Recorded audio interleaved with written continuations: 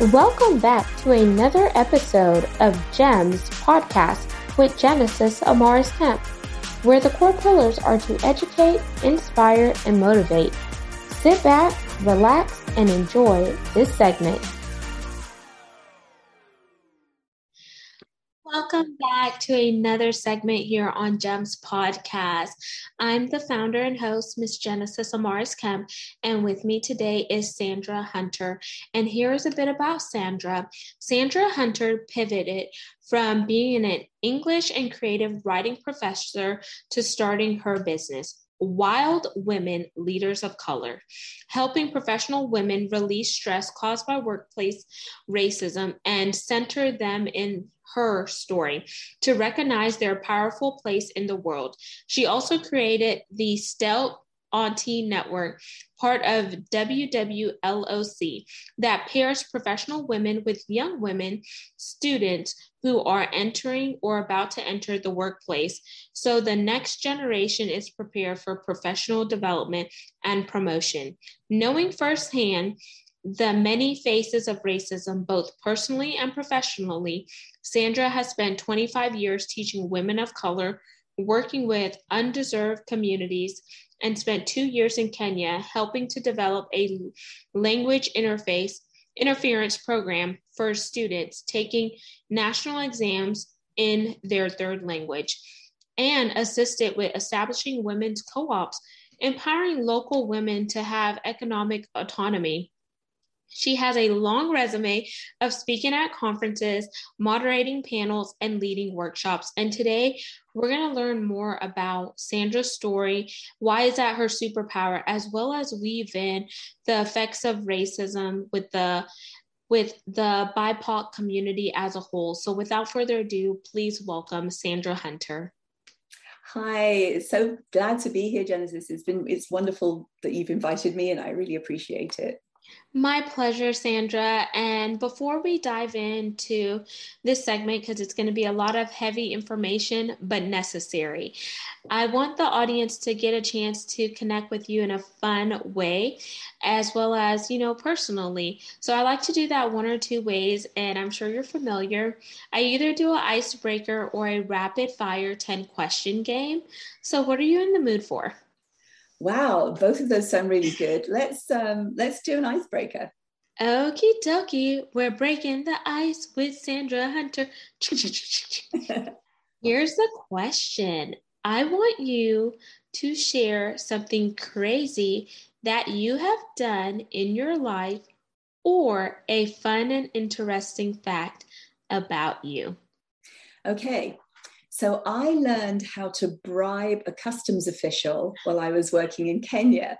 And as somebody who's been very anxious to be on the right side of the law, being a brown person, you're very much, much more visible, as it were. So this is the first time I'd ever done anything like that. And it was when I was sending some things home to England after my 2-year stint in Kenya. And my taxi driver drove me to the airport, and I had this big box, and it was full of things like a stool and some drums and, all these large items I couldn't take on the plane. So I took it in, and the customs official looked at it and said, "We can't see inside it, so you can't send it." I thought, well, how are you supposed to see inside it? It's a box, right? So he said, what we'll have to do is break it open. I thought, if you break it open, the thing will just fall apart. So I went back to my taxi driver. What am I supposed to do? And he said, he wants money. Give him some money. So I went into my purse and I walked back in and I started waving this big 50-shilling note in the air. And of course, that was the wrong thing to do because the guy just looked absolutely horrified and furious. And I thought, I'm going to end up in a cell, being electrocuted and shocked and have somebody's foot on my neck. So I had it behind my back and I folded it behind my back into a small, little square. And immediately his attitude changed. He said, well, what's in the box? And I said, well, there's books and there's this and there's that. And so he finally said, well, now we've got the list. I think it'll be okay. So he finally extended his hand to shake my hand and I palmed the $50 note to him. So that was I was so terrified. My whole body was shaking because I really thought I was going to be arrested for attempting to bribe a customs official. But clearly that was what they expected. So it was okay. So I got away. Oh, wow. That is interesting. And from my background in oil and gas, and, when you're working in that field, we travel a lot. Worldwide. I never had a chance to travel worldwide. I only did domestic travel, but they always told us in our CBT, computer-based training, never do grease payments, which are like you're greasing the hands of another official, because not only will it make the company look bad, but you could also pay for the repercussions in Right. that country. So that was like, I could only imagine how nerve-wracking that would I have was been. sweating gobs because when my taxi driver said you have to bribe them, I thought, they'll take me into this dark cell and nobody will ever hear of me again. That will be it. I'll be done. But apparently that's what you were supposed to do.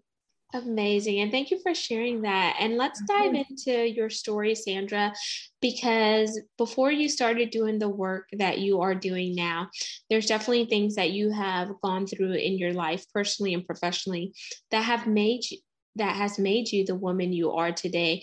So I want to hear a little bit about your background and then why you believe that storytelling is so important and you use it as your superpower, but plus your passion for the effects of racism and BIPOC, because we are both women of color. You are originally from somewhere else, and I'm first generation with parents that are foreigners. So we have a little bit of similarities in a sense. We do.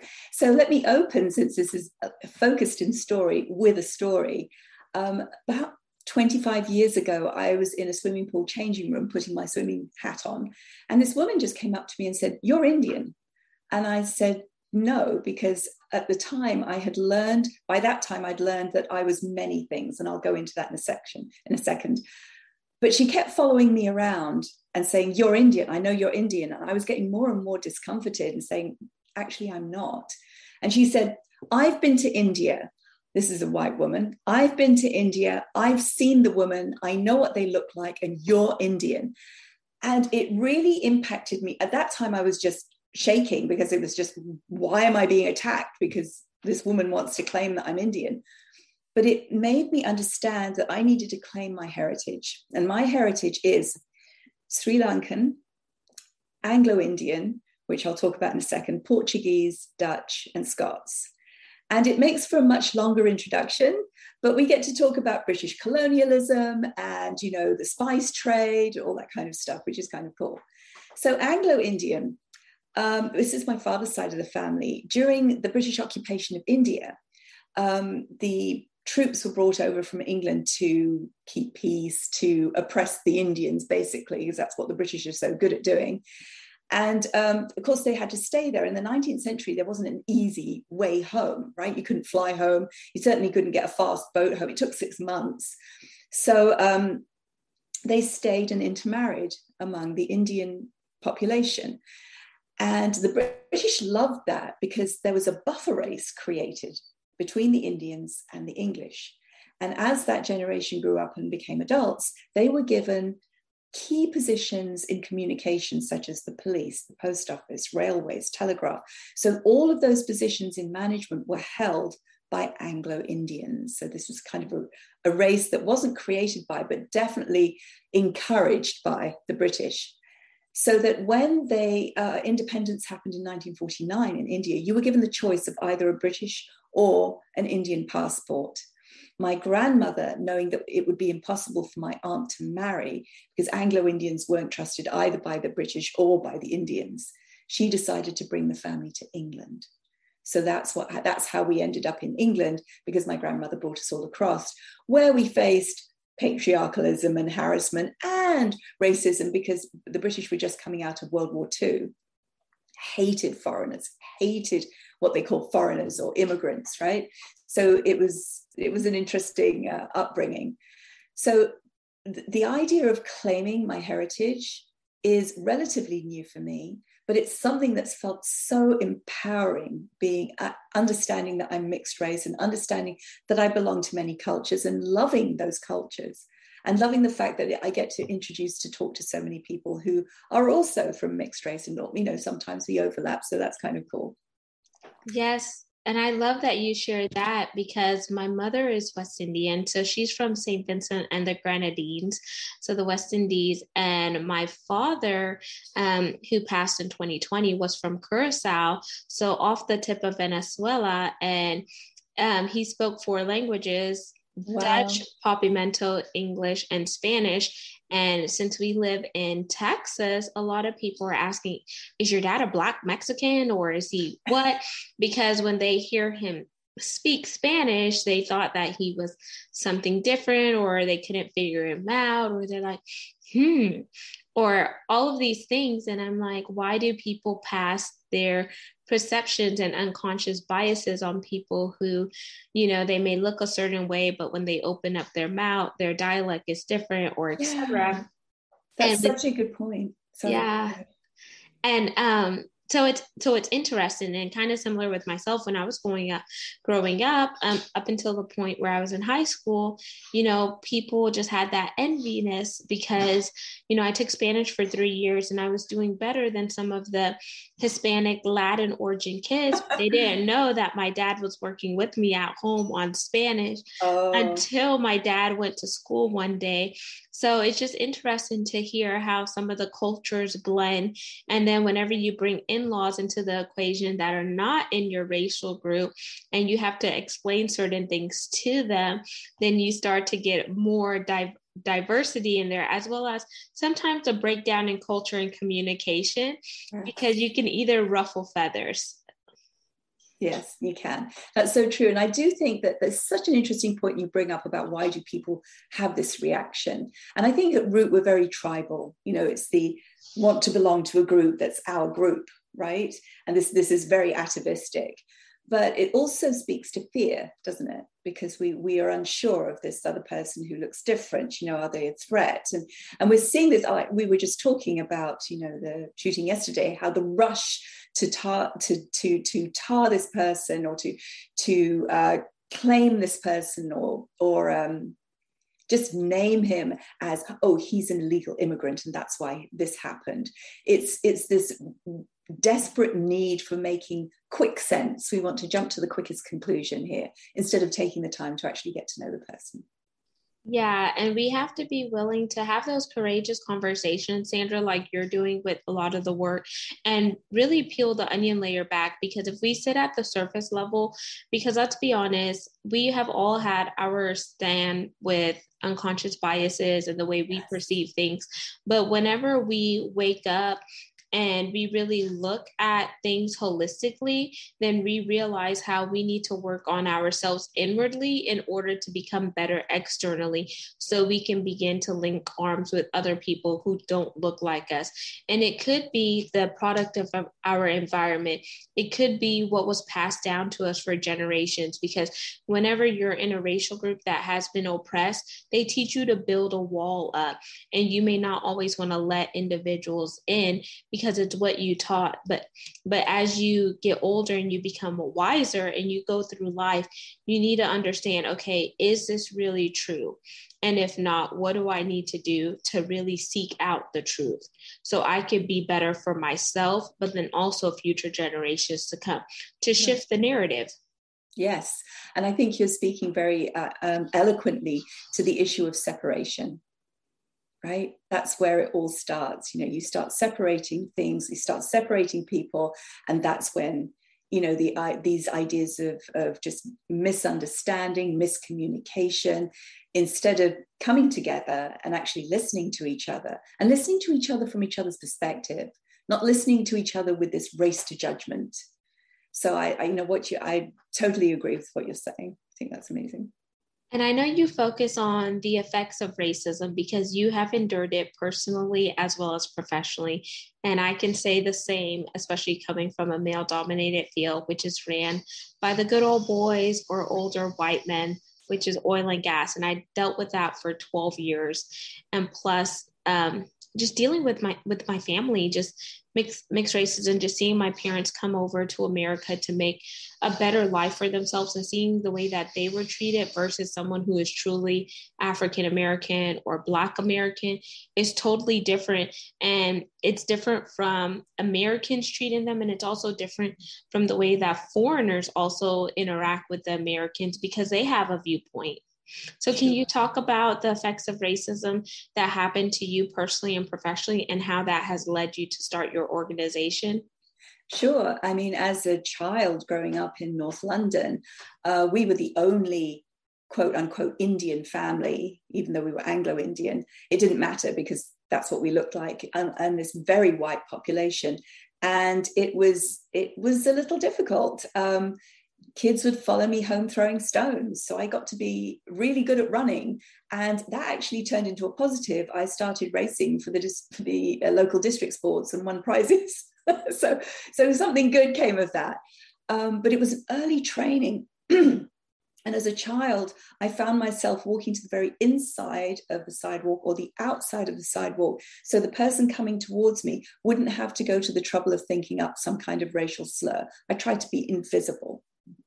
And so it was that idea that followed me into adulthood. And, even as working in academia, not even, academia is notorious for racism. The 20 plus years I spent in academia proved to me over and over again how women of color, particularly, their voices are shut down. Even if you get a token person in authority or as a dean or as a manager or somebody, they will not be even a third of the population. So you'll have, for example, an all-white academic senate who has, the say-so on what happens. So for me personally, watching my students so full of hope, so bright, so well qualified, getting the interviews, getting the jobs, and then getting smacked down by the same racism, and watching them being broken in the workplace, and then coming back and talking, why is this happening? Why am I not getting, promotional opportunities when I can see them happening? Why don't I get the opportunity for professional development? And that's what made me think this has got to change. So, here I am, retired officially from academia. Just like I chose to retire, it was just, I'm done with this.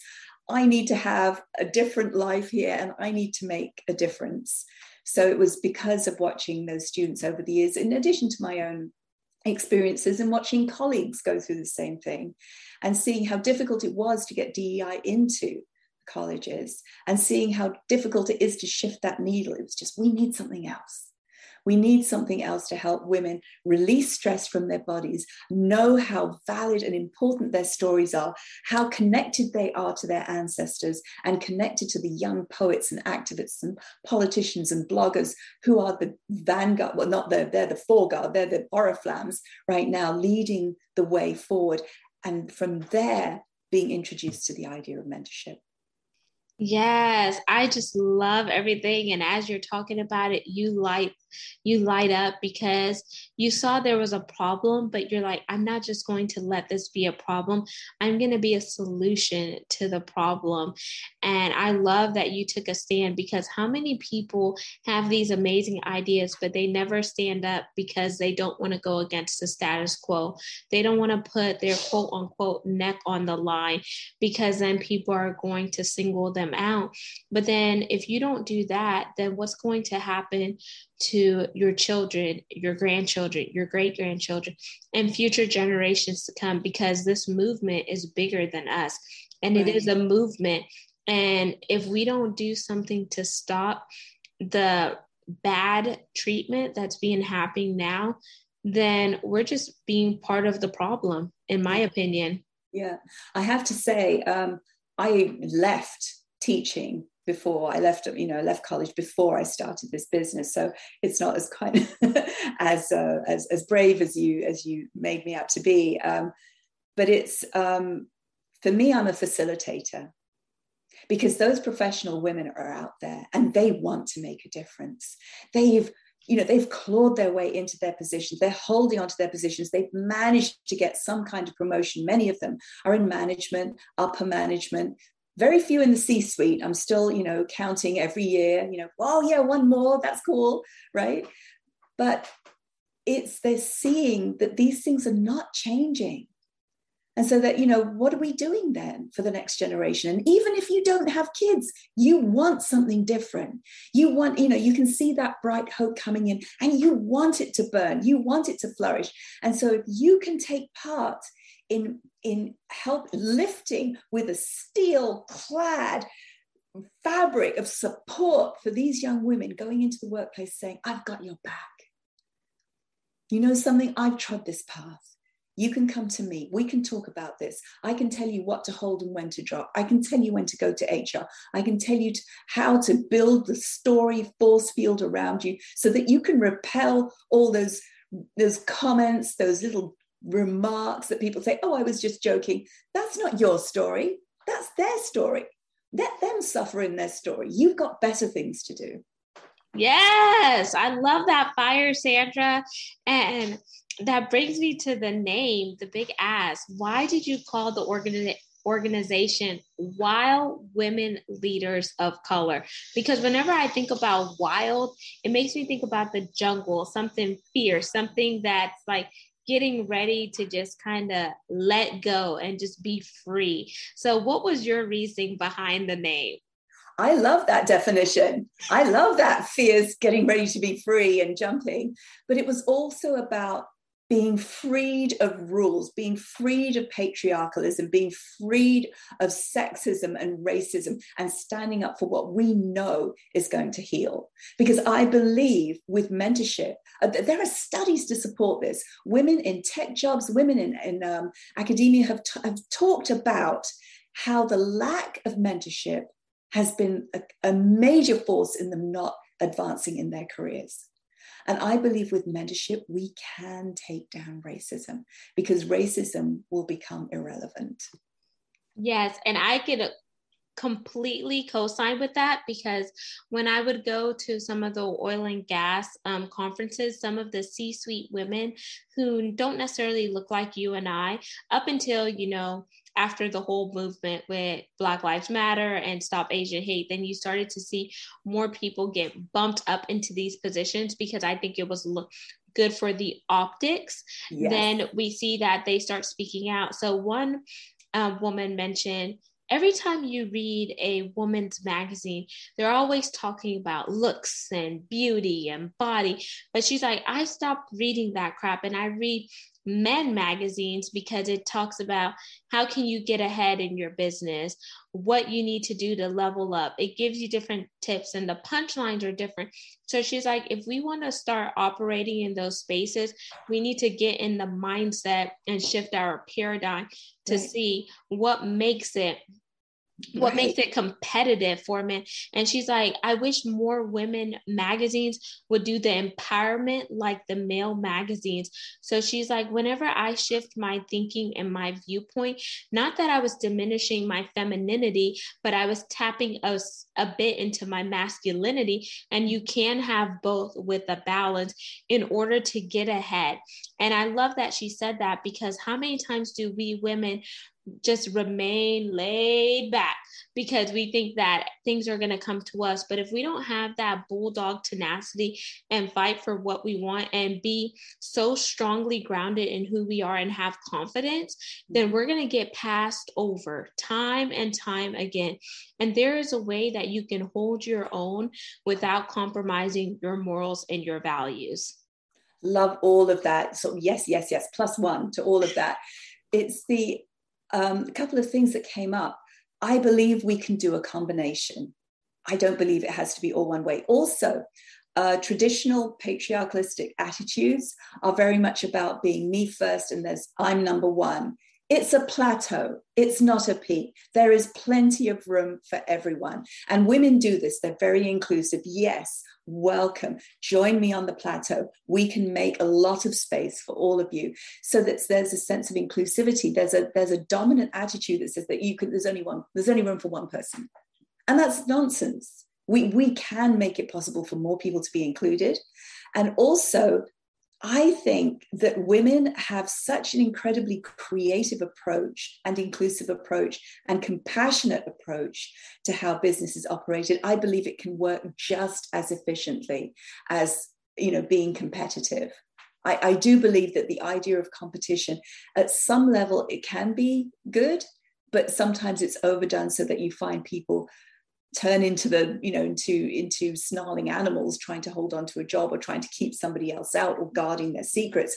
And that sort of acts against the intentions of business, which is to make money. You include more people and you recognize those incredible women who are doing incredible jobs. Yes, you are going to benefit.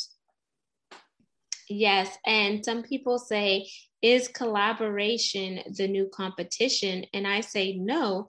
Mm-hmm. I think collaboration is the new way of synergies and how we are going to move ahead together and a lot faster and further versus if we did it alone. And there's more than enough room at the table for all of us. And I can say it from both ends of the spectrum. Being a woman coming out of a male-dominated field, sometimes the hardest ones to get along were the women because they were very catty because there wasn't a bunch of us in the space. So they didn't want to necessarily give all their information because they're worried about, oh, is she going to take my job or whatnot? And then if they did see you move ahead faster than them, then they were wondering too. What did she do to get there? Did she sleep with somebody? Did she do something unscrupulous? And then you hear the chatter talking. And that's so much, that's so true. And that's so much the fault of the style of management. And management needs to change because they're inculcating competitive attitudes and fear. Right? If you see that there are companies that take care of their employees, that encourage conversation, encourage transparency, encourage diversity, and you look at the companies where people stay, that's where you have good management. You look at the revolving door and you know that it's toxic, right? And that's the women, that speaks to the women I work with who work in toxic environments, knowing that they can't change the environment, but they can change their personal perspective that enables them to manage their bodies through stress and be able to manage themselves through the day.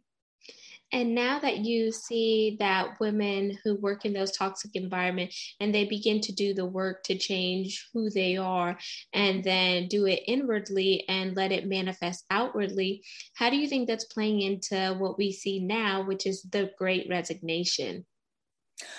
It's a very difficult thing to do because a lot of women just don't have that choice to vote with their feet.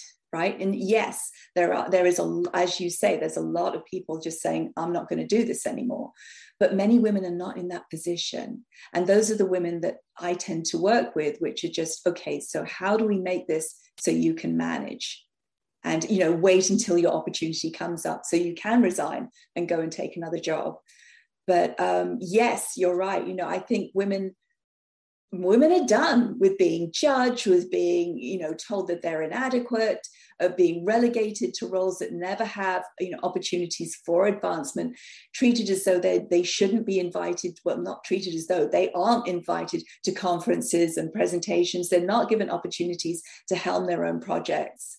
And so, yeah, women are getting sick of it. And damn straight, they should be sick of it. But the exposure for that is really kind of, it inspires awe and a little bit of trepidation here because what's next? Yeah, and I think we need to keep the momentum going on what's next because whenever you start to think ahead, then it allows you to stay ahead of the curve because then you begin to come up with creative ways to stand out, creative ideas, and really embrace that innovation. So that way you have some form of control versus letting a situation control you. You're taking the power back and then you begin to navigate your own boat, which brings me to the call to action part of the segment, Sandra. What is it that you want the audience to gravitate to once they hear this segment, whether it's a challenge, whether it's an exercise, or etc.? Okay, there's a couple of things that we can do here. If you are working in a toxic environment and you find you don't have the opportunity or the option to leave, is to practice breathing. And that sounds very basic, right? But you do need to practice your breathing, and you can, when you feel attacked or your body reacts, and trust your body. Your body knows what's going on. Don't feel, oh, I'm overreacting. We gaslight ourselves all the time, right? Oh, I'm being too sensitive. Oh, it was just a joke. Oh, they didn't mean it. No, your body knows, and it's going into that fight, flight, or freeze mode, right? So when you notice that happening, start breathing in and out slowly, just in and out for 4, in for 4, and out for 4, and in, and out, and in, and out. And then you breathe in, 2, 3, 4, hold, 2, 3, 4, out, 2, 3, 4, hold, 2, 3, 4. Once more, in, 2, 3, 4, hold, 2, 3, 4, out, 2, 3, 4, hold, 2, 3, 4. And that's called box breathing. And it calms the parasympathetic nervous system so that your body knows that you're back in control. You're telling your body, it's okay, I've got you, everything's okay. And then so we do the breathing first, and then you have a choice. Never let yourself be in the position where things are done to you. Oh, somebody is attacking me. Somebody told me I was inadequate. Somebody criticized the work. And then you go into victimhood. No, do not go into victimhood. You can react because yes, that, something is coming at you, and your body feels like something's happening, but then you have a choice. How will I respond? And you can be creative about it. You can say, I'm going to wait until I'm calmer. I'm not going to speak. You might have an answer ready, but you need to know that you're in control of how you respond. Nobody can make you a victim unless you agree to it. Those are amazing tips. And thank you for sharing that, Sandra. And as you were doing the box breathing, Sandra, I was doing it along with you. And I hope I remember that as I'm in labor and delivery, because I am going to need it so my body could get in control. You might need a few more drugs, but for the workplace, the breathing should work. So Sandra, how can our audience connect with you? Via your website, and are you on any social media platforms? I am. I'm on LinkedIn and I'm on Facebook. If you look for Wild Women Leaders of Color, and then you ask to join the group, I'll opt you in. We have an incredible workshop coming up on the 9th of June, which is tapping into your ancestral power to connect with your story. So we will be, even if you don't know who your ancestors are, because many of us don't, and if we look back, it's faceless and voiceless, they are still there. And even if you don't know them, they know you. So this will be a workshop in knowing how to start to access your ancestors, whether it's through history or through bringing your ancestors into your space, and knowing why that's so important for you in your story. And the more foundation you have, this is your house. You get to choose the foundation. You get to choose what you put in your house. This is your house. You choose that foundation. Once you have your story as your foundation, you can do anything. Your life will never be the same. And then Sandra, say your website for the listeners and viewers. My website is being built as okay. So you can find me through LinkedIn or through Facebook right now. Okay. Via Wild Women Leading. Wild Women Leaders of Color. Leaders of Colors. Okay, yeah. Perfect. I will have that in the show notes. And I want to thank you so much, Sandra, for coming on the platform and just sharing your knowledge, insight, and wisdom. Audience, all of Sandra's contact information will be in the show notes. Don't forget to like, comment, and subscribe. We're on 40 plus platforms. You could also see the video of this on YouTube by going to our channel, which is at Gems with Genesis Amaris Kemp. And lastly, but not least, I want to thank each one of you for tuning in on a regular basis to support the guests that I bring on to the podcast, as well as the mission to spread content that is educational, inspirational, and motivational while we weave in diversity, equity, inclusion, and belonging.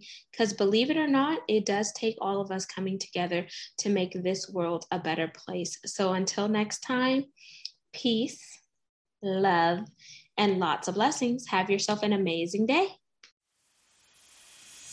Thank you for listening to another segment of GEMS Podcast. Hope you enjoyed this recording. Make sure you like, comment, share, and subscribe to GEMS Podcast on your audio platform, as well as our YouTube channel, GEMS with Genesis Amaris Kemp. We would love for you to be a sponsor, so please reach out via email at GEMS, GEMS, with WITH, Genesis, GENESIS, Amaris, AMARIS, Kemp, KEMP @gmail.com, where your brand, your swag, your services could be here on GEMS Podcast.